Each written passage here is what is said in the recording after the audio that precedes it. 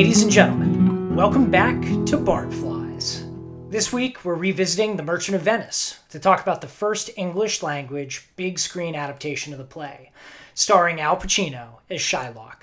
I'm Will Quinn. And I'm James Smith. This is Minisode 4, The Merchant of Venice, Al Pacino edition. Hat that a Jew eyes? Hat that a Jew hands? Organs? Dimensions? Senses? Affections? Passions? Fed with the same food? Hurt with the same weapons? Subject to the same diseases? Healed by the same means? Warmed and cooled by the same winter and summer as a Christian is? If you prick us, do we not bleed? If you tickle us, do we not laugh? If you poison us, do we not die? And if you wrong us, shall we not revenge? If you're listening to this and haven't listened to our last episode on the play, we highly recommend listening to that one first, because this may not make much sense otherwise. Although I would say, Will, I don't know if this movie is going to make much sense in any case, but that's something we could talk about. Yeah, no, absolutely. So, James, what did you think of this movie? I mean, I think maybe this is a chance for us to describe the sort of overall aesthetic and approach of Al Pacino and this film in particular. You've got Joseph Fiennes, you've got Jeremy Irons as the merchant Antonio. You've got a sort of array of British character actors, and it's a very sumptuously designed and costumed production. Yeah, so a couple of basic facts about the movie. This movie came out in 2004. I distinctly remember being in high school and seeing previews for this movie on what was at the time iTunes movie previews. You know, if you went to the iTunes website, you could watch all the movie previews, which I did obsessively back then. Weird thing you all should, I guess, know about me. And it stars Al Pacino as Shylock, Jeremy Irons as Antonio, the titular merchant, Joseph Fiennes, who we have talked about many, many other times on this podcast for his role in Shakespeare in Love, plays Bassanio, and Lynn Collins as Portia. And it's a pretty faithful, or attempts to be, I think, a pretty faithful rendering of the play in terms of it sets it in classical or Renaissance Venice. And in many ways, oddly enough, I think it's actually much more faithful to the environment of Venice than Shakespeare possibly could have been. You know, there's scenes where Shakespeare describes people as being in the street underneath windows. And of course, in Venice, that really means that they're in boats in the canals underneath the windows, things like that. So the geography actually plays into it in an interesting way that it doesn't come across or seem that it should when you read the play. But of course, in Venice, it makes perfect sense that that's how it would happen. So personally, Will, I did not love the movie. I think it's decent, not great. It really tries to contextualize the movie as being very specifically, at least in my view, about attitude towards Jewish people and sort of generalized anti-Semitism in the Middle Ages when, of course, the play is set. Or I don't know if the play is particularly Middle Ages versus Renaissance, but whatever, in this period of time. It's very luscious production design, these great costumes. It really, I think, does succeed in making Venice into a much like grungier and less optimistic looking place. You know, I think we're accustomed to seeing Venice in other movies. You know, I think of like Venice as portrayed in Summertime, the great David Lean romance, for instance, where it's full of light and it's really emphasizing the beauty of the environment and the beauty of the canals and the sort of otherworldly nature of it. And actually in this movie, I think that Michael Radford, the director, focuses much more on Belmont, with that, you know, Belmont being where Portia lives, emphasizes that aspect of Belmont where you have these beautiful shots of the early morning light on the water outside Belmont, or Belmont underneath the moon with the scattering of stars above it. Whereas Venice is much grungier, and, you know, you see these prostitutes running around with their breasts out, and, you know, it has a much more down-to-earth and gritty vibe than I think we're accustomed to seeing Venice portrayed with. Yes, it's definitely portrayed as a city of sin in one form or another. And the prostitutes running around topless, that's a frequent motif throughout this film, I have to say. Pretty much, at regular 15-minute intervals, if there's any street scenes, that's definitely going on. So one thing that you said, so I generally share your perception of this movie as maybe not entirely successful or even deeply thought-provoking in some ways. There's a lot to say about it, for sure.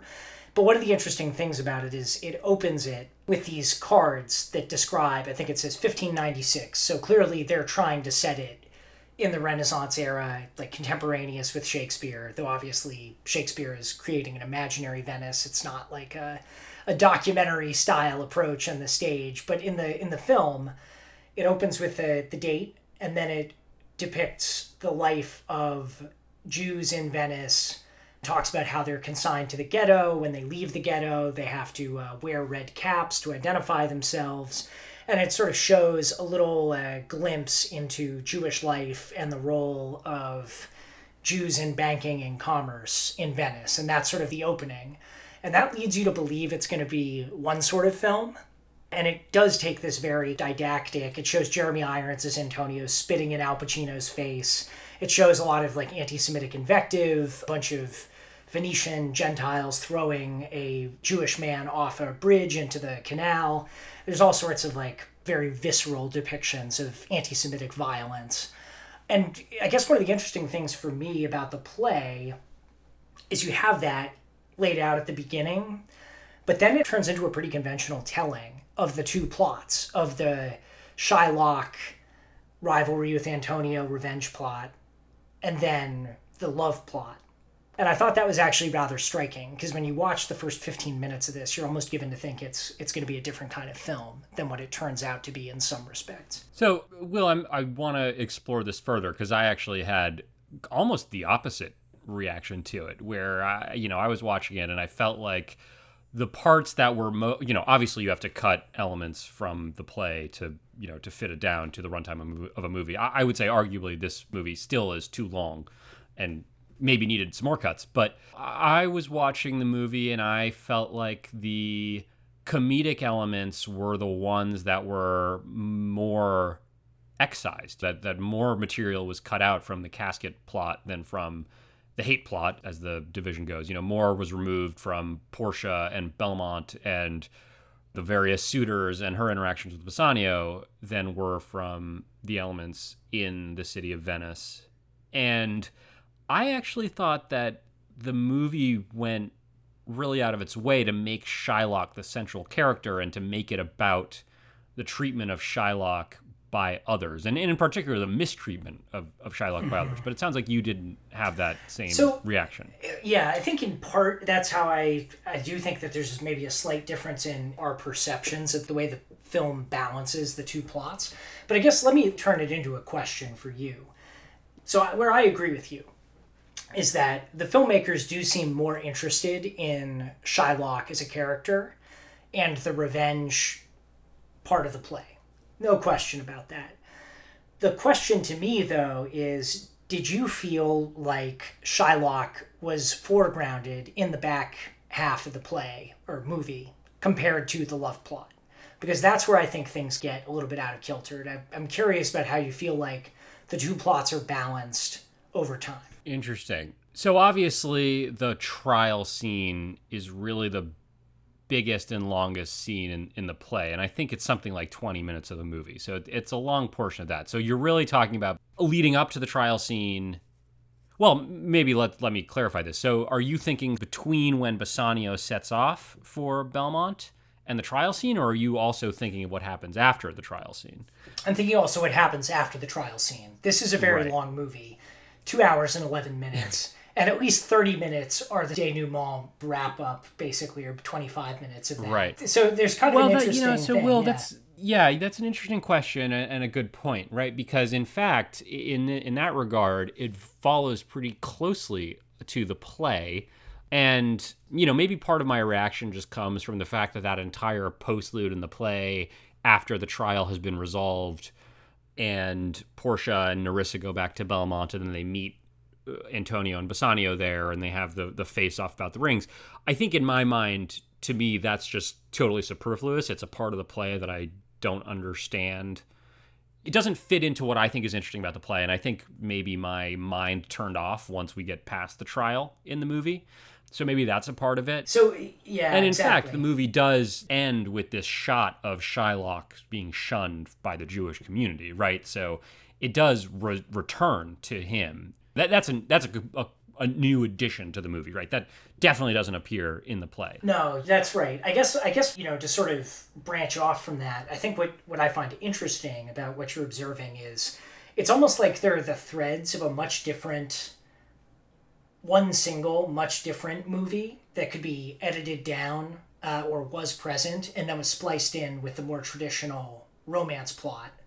And the movie, as a result, is pretty faithful to the play, despite these sort of signs that the movie they really wanted to make was about Shylock, and then what they really wanted to say something about was anti-Semitism and Shylock as a character. But I ultimately feel like it's undercut by the way that it is like, it's almost fastidiously faithful to the overall arc of the play. Right. Of the source material. Actually, Will, I think that's a really interesting point. Also in the sense that the play itself, these two plot lines do not coexist harmoniously within the play, I think. There's a lot of dramatic tension in the play between the much more comic love plot elements, Portia making fun of the various suitors and seeing the ridiculousness of the suitors as they go through the test, versus the much more serious stuff that's happening in Venice, right? That is a tension that exists in the play, and I think maybe some of that is on Shakespeare's writing and the way that he structured these things. But it is also a question of execution, right? I think in the hands of maybe a really skilled artist, a really skilled visual artist and director, maybe you could reconcile all these things more elegantly, right? And make them fit together better. And I think here that doesn't really happen. Would you agree with that, or do you think I'm off base? No, I think that's right. I guess to me, when you see the opening 15 minutes, and it feels more like they're going to give you a gritty depiction of Venetian life and Shylock's existence as sort of a member of a persecuted minority. It seems like they set out to make a different movie than the one that actually gets produced as a whole. Because at the end of the day, you're right. In some ways, I stopped really paying much attention to the movie when you got past the trial scene. And of course, I do remember Shylock standing outside the synagogue after his forced conversion to Christianity, being shunned by the Jews in the synagogue. But it's one moment, right? You get the sense that it's still a 2-hour plus movie where the comic thread is still very heavily emphasized, and it's what they choose to end on. So to me, it feels a little incongruous, and it almost suggests that there's a better version and a more interesting film version of this play that maybe isn't so attentive to trying to capture everything that Shakespeare was trying to do. But part of me also wonders whether the challenge that adapting The Merchant of Venice presents is fundamentally because of the two plot threads might have made more sense to Shakespeare's audience writing in the 16th century being performed then than it does to us today, necessarily in the 20th and 21st century. And that's partially because of the history of anti-Semitism in the 20th century. I mean, obviously pre-exists, and Shakespeare depicts some of that, but it almost overshadows and kind of trivializes the comic plot to the point where the incongruity is difficult to reconcile when you're watching it. And it's difficult. You get the sense the filmmakers, by putting these like cards at the beginning that describe what Jewish life was like and wearing the red hat outside of the ghetto to signify that they're Jews, etc., you sort of get the sense that they want to make this movie about something, but it's kind of hard to do that if you also want it to be faithful in its entirety to what Shakespeare was writing. Do you agree with that? Well, what do you think I about would that? go so far as to say, well, I don't know if this is going to exactly answer your question, and so if it doesn't, you can push me on it. But, I also wonder to what degree doing this version, doing the version of The Merchant of Venice that's about the intolerance of Venetian society actually undercuts the power of Shakespeare's thematic movement, and like, so I feel like Shylock is portrayed in the movie very, very sympathetically. And obviously there's stuff that's inherent to the text that is anti-Semitic, but I think they cut out or de-emphasize a lot of the things that make him... Well, first of all, there's Pacino's performance, right? And Pacino's performance is very humanistic and I think very sympathetic to Shylock. But also they de-emphasize some of the elements that are unattractive about him outside of specifically things that he does, right? Such as, I think they de-emphasize a lot of the sense of his rapacious business practices, for instance, which I think is actually, we didn't talk about this in our episode on the play itself, but I think that actually is a huge element of why he seems so unsympathetic in the play, in addition to having such single-minded focus on revenge. And actually, one of the things that I was thinking about as I was thinking further about the movie and about the way that they de-emphasize Shylock's villainy is actually, I think that when you de-emphasize Shylock's villainy in that way, you also de-emphasize the significance of the way that Shakespeare does fully flesh out his complexity. If Shylock's not a villain, I don't know that it's meaningful that he says, "If you prick us, do we not bleed?" Yeah. I don't know that without seeing him as a villain, I really apologize that I failed to articulate this well, because you'll be shocked to know, am not Shakespeare. And I do not have that way with words. But a Shylock who's not a villain is not a Shylock that disturbs us by arousing our sympathy even as he is a villain, I think is the most pithy way I can think of to express this idea. So I don't know if that answers your question, but that was something that was very present in my mind as I was thinking about this movie. So, James, this raises an interesting question when you compare what you were just describing about what makes Shylock and arguably The Merchant of Venice as a work of art appealing and moving and interesting, talking about Shylock as a villain, but also Shylock as a sympathetic character.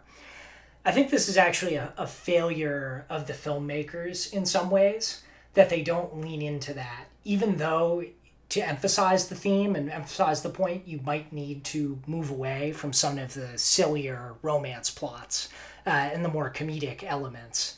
And in that sense, I feel like one of the things about the Richard III adaptation that we talked about with Ian McKellen is it said something beyond just what the text was about, and it taught us something about Richard III, but also something about the world. It used Richard III to tell us about our world, and it also used sort of the trappings of fascism to tell us about Richard III and authoritarian figures and personalities and the rise to power. In this, I feel like the filmmakers didn't make choices to emphasize that particular theme. The thing that they clearly are interested in is Shylock as a figure of pathos. But by keeping the comedic elements in, and by depriving us of a sense of Shylock's villainy, as Shakespeare emphasizes, you're kind of left with a rather unsatisfying, overly faithful, and almost overly attentive version of The Merchant of Venice, even though you have these little breadcrumbs that suggest that they're trying to make it about something more. They're trying to make it social commentary. And in a way, maybe they could have done that, but they would have had to make different choices and edit the film differently. I mean, they're lucky that they had Pacino, because Pacino actually gives a great performance as Shylock, and I think really is one of the better elements of the film.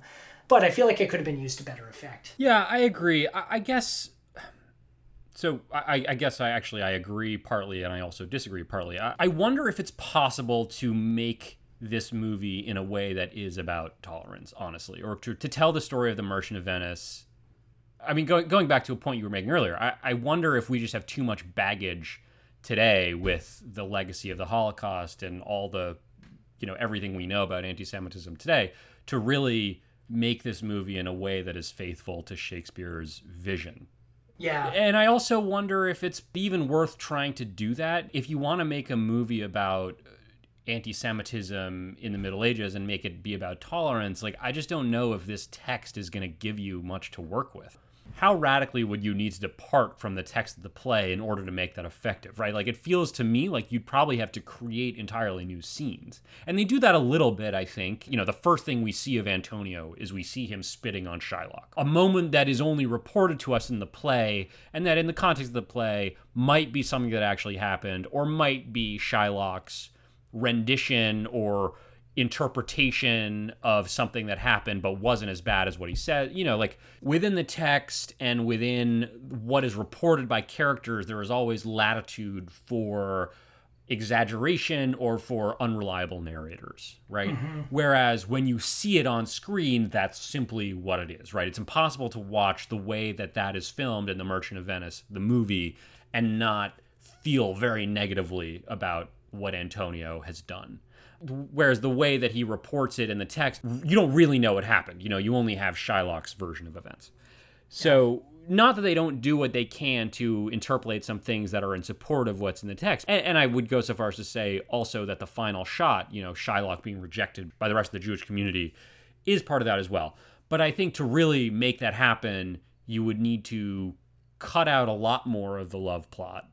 And also you would need more scenes of Shylock and of Jessica and of Shylock's history to make it work. And that would entail, I think, departing from the text and departing from Shakespeare in a way that would make it not Shakespeare. So, you know, in the same way. So, like, you know, we talked about, for instance, 10 Things I Hate About You in our episode on Taming the Shrew. And I think that's actually a pretty instructive example here, because 10 Things I Hate About You is, I think, a better version, as we said then, as I think a better version of The Taming of the Shrew. But it is not The Taming of the Shrew. Right? Yeah. It is a different thing. And this movie ultimately is still an interpretation of The Merchant of Venice. Yes. And so I think, to me, if you're going to do The Merchant of Venice, you have to do what's there. What you're going to get out of the play is going to be from what's in the play.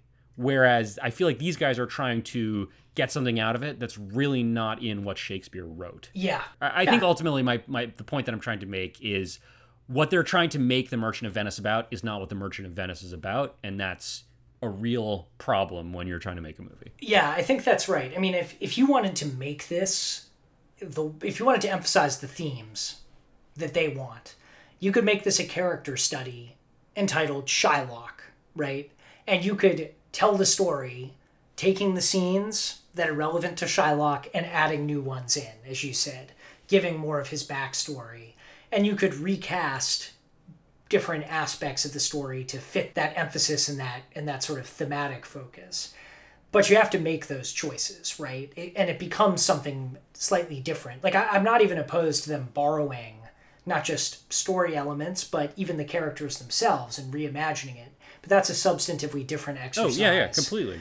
I was thinking about ways in which you could do this film that would be, in some ways, resonant with Shakespeare's other work, but also with genre films of today.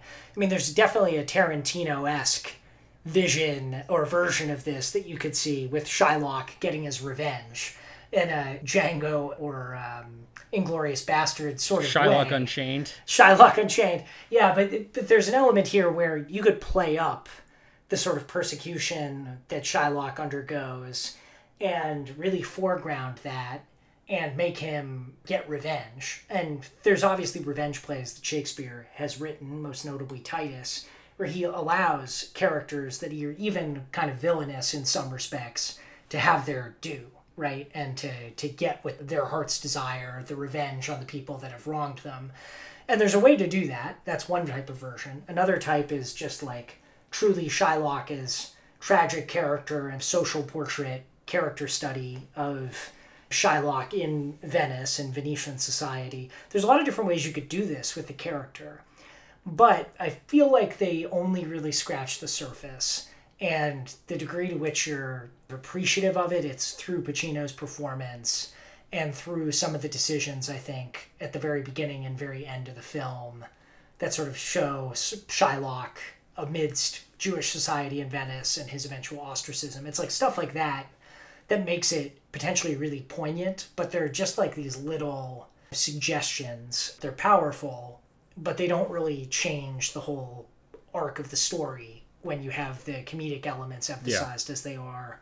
So that was sort of my impression. It's like, you need to be bolder if you're gonna try and substantively reframe a story like this. You gotta lean into the revisionism. You can't go halfway or just ultimately make The Merchant of Venice. It has to be different. Yeah, and I think you have to be very upfront about the fact that this is an interpretation of The Merchant of Venice. Whereas I think we talked a little bit, although we didn't get deep into it, because this is, I think, such a prominent part of the dramaturgy of this play. But we talked a little bit about, in our episode on Shakespeare's play, about the battles about, was Shakespeare anti-Semitic? Was he not anti-Semitic? Is Shylock an anti-Semitic caricature, or is he a figure representing universal humanism? Like, we talked about some of those conversations, I think, in a very limited degree.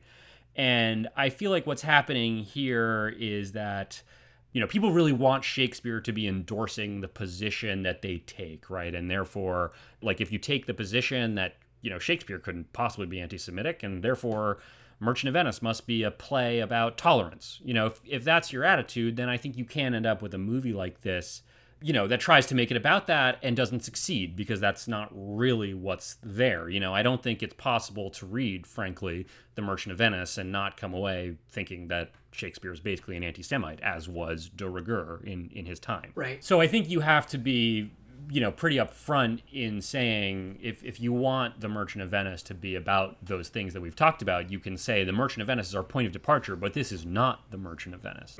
And I think this goes back to what I was saying about wanting them to lean into Shylock's villainy. Is like, I think if you're going to do The Merchant of Venice, you should go to what makes The Merchant of Venice fascinating.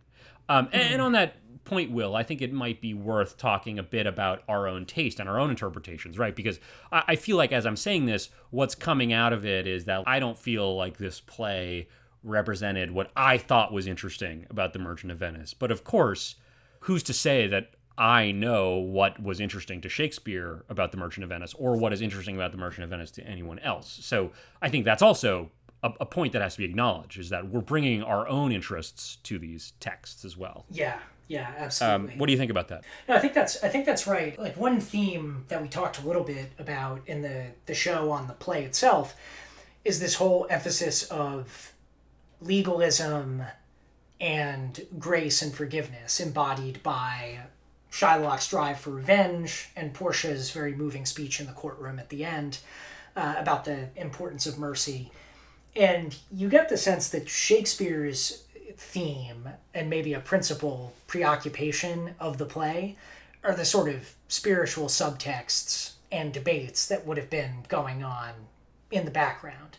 And that is somewhat absent. I mean, it can't be completely absent from this film adaptation, but that's clearly a central preoccupation of Shakespeare's, based on who gets the best lines, the climactic scene in the courtroom. So I actually do think that there are some threads of things that Shakespeare's weaving in that he's clearly interested in. The problem is, those may not necessarily translate well to people today who may have different preoccupations, or might be more interested in the character of Shylock because of historical context and the struggle against anti-Semitism and bigotry, and that being sort of the foregrounded. It's very hard to watch this as a 21st century viewer without sort of feeling that weight of history. And I think to Shakespeare, the weight would have been in a slightly different place. And that's just sort of a inevitable result. And it becomes hard to take a step back and see that for what it is, right? Because we have such a play with a character like Shylock. Yeah, well, and I think it's so hard to get away from that, you know? Yeah, and I think actually, and this is just a furtherance of something I was saying earlier on in this conversation, I think the weight of that history makes it very difficult to see what viewers of the play in Shakespeare's time would have come away with, which I think in the context of Renaissance England, now I don't know how large the Jewish community in London was in, 1590 or 1598, whenever this play was first performed. Obviously, there was a long history. All the Jews were expelled from England in, I think, the 1300s or something, or 1200s. So you can't have been a very large population. But regardless, I think in the context of Shakespeare's time and in the context of where the baseline that people were coming from was that Christianity was the primary lens through which people encountered the world, Shylock's forced conversion at the end would be viewed as a good thing. It wouldn't be viewed as an injustice that's done to him as it reads today, right?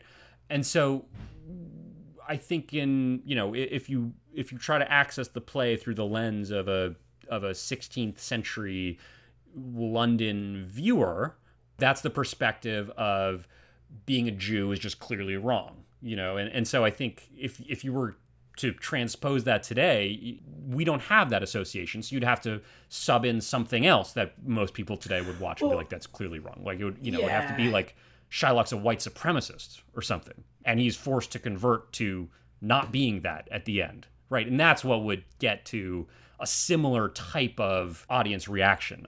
Maybe, yeah. So I guess to sort of... I sense disagreement in your voice. I'm just sort of thinking this through. So part of what's interesting to me about this period, both historically at the time of Shakespeare's writing, right?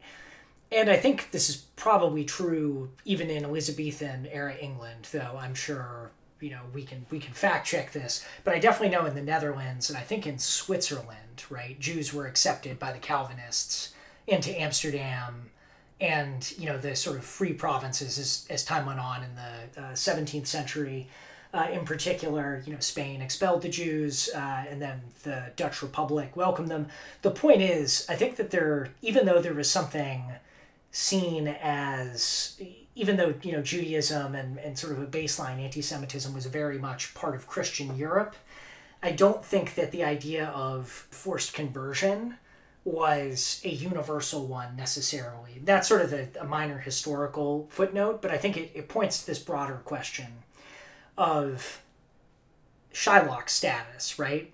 Because Shylock has to convert because he ends up becoming a victim basically of his own villainy and his own insatiable quest for revenge, right?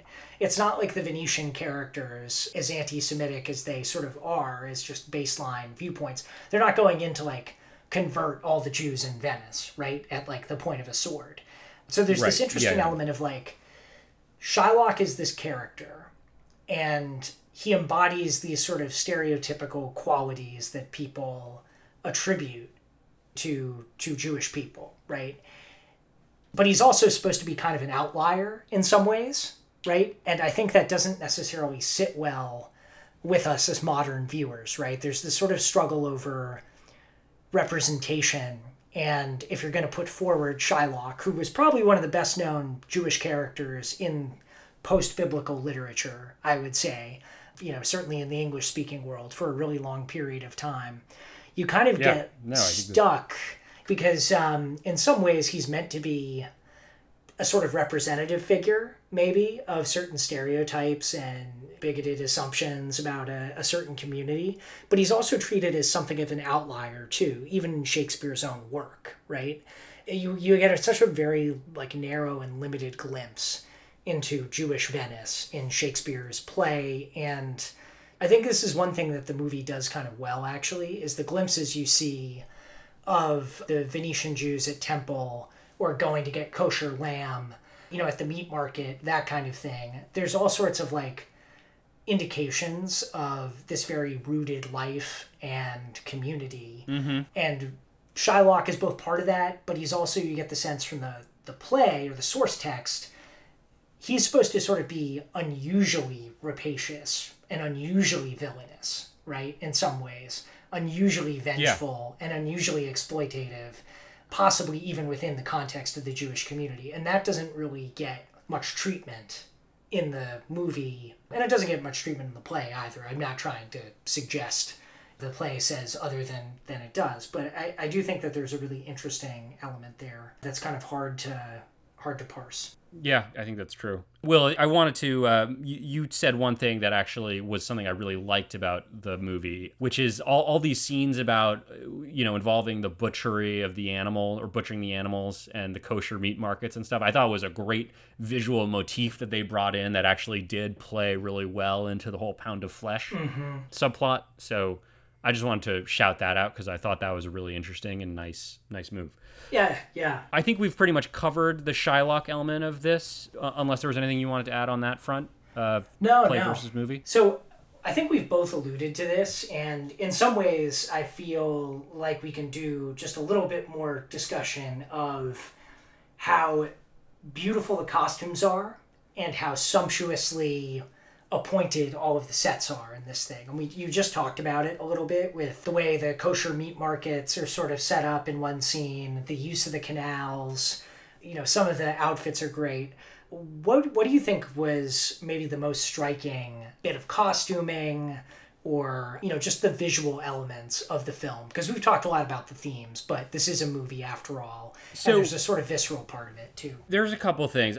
First of all, and I referred to this back at the very beginning of the conversation, but I thought that actually one really successful element of the movie was creating the contrast between Belmont as this idyllic, peaceful, beautiful location on the water, perfectly in order. There's a real sense of refuge to it, particularly in contrast with the grittiness and the prostitutes running around, the meat markets, the crowds of Venice. I thought that was really effective and did a good job of siloing off the two worlds. And I think that's part of actually why I was disappointed that I felt like they de-emphasized the love plot, because I thought that if they'd weaved those in a little bit more and a little bit more effectively, actually, we might have had a better overall thematic result. Yeah. That we might have actually ended up with a more successful overall interpretation.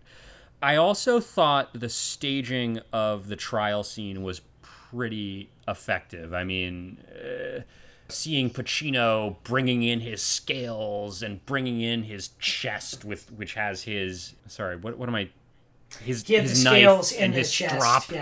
Yeah. And then additionally, the costuming, they do a surprisingly good job of selling that Bassanio would not recognize Portia and Nerissa. Mm-hmm.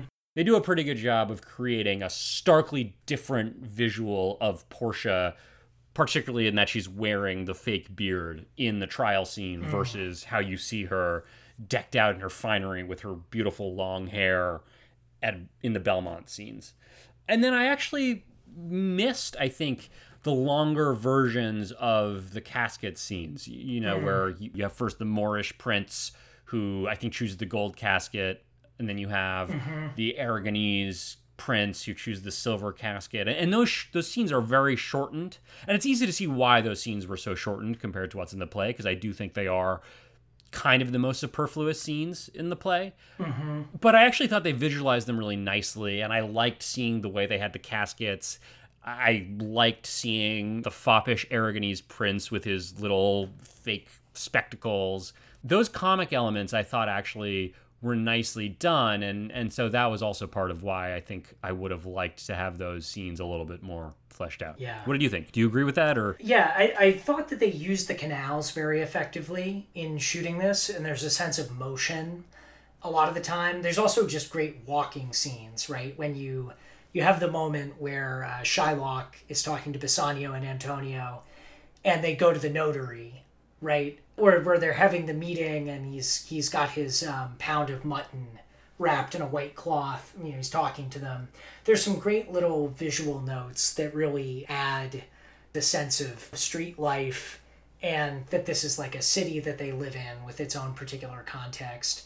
I actually think the first 10 minutes of the film or so, 5 minutes of the film are really actually well done, where you're sort of seeing a friar or a Catholic priest sort of railing against the Jews in the canal, and you sort of see the almost riot-like atmosphere that's unfolding. There's all of these little nice touches where they're both adding something but also taking elements of the setting in Venice and really making it work in new ways and visualizing it in very dramatic ways, which I enjoyed. You know, there's definitely a sense of place, and the costumes are great too. I think the choice of having Pacino, depicting Pacino and the rest of the Jewish community in red hats when they're outside of the ghetto, and in their normal clothing when they're inside, and then in the temple when they're wearing yarmulkes and tefillin and so forth. And prayer There's shawls. a real prayer shawls. There's a real sense of how the costumes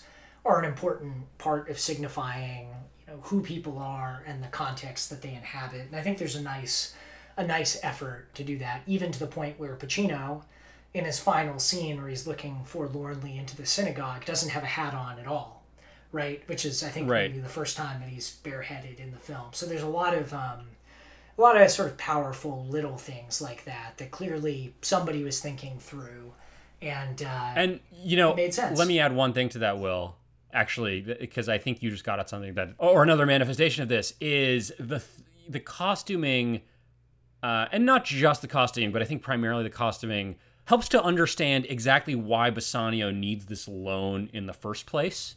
Where you see the contrast of Bassanio before he goes to Portia. And it's not that he's like ragged or poorly dressed, really, but he has a certain long in the tooth type vibe to him. And then you see him when he's setting off to go to Belmont, in this fabulous barge. And then you see him when he arrives there and he's in a beautiful costume, and he's got this phalanx of manservants behind him who are all in the same livery. And you understand, the way it reads in the play, you don't really understand why he needs to have any money invested in his effort to go wooing. And then when you see it in the movie, it makes perfect sense. Like, he has to put on enough of a face to have the standing to show up at this woman's door and say, I'm a legitimate suitor for you.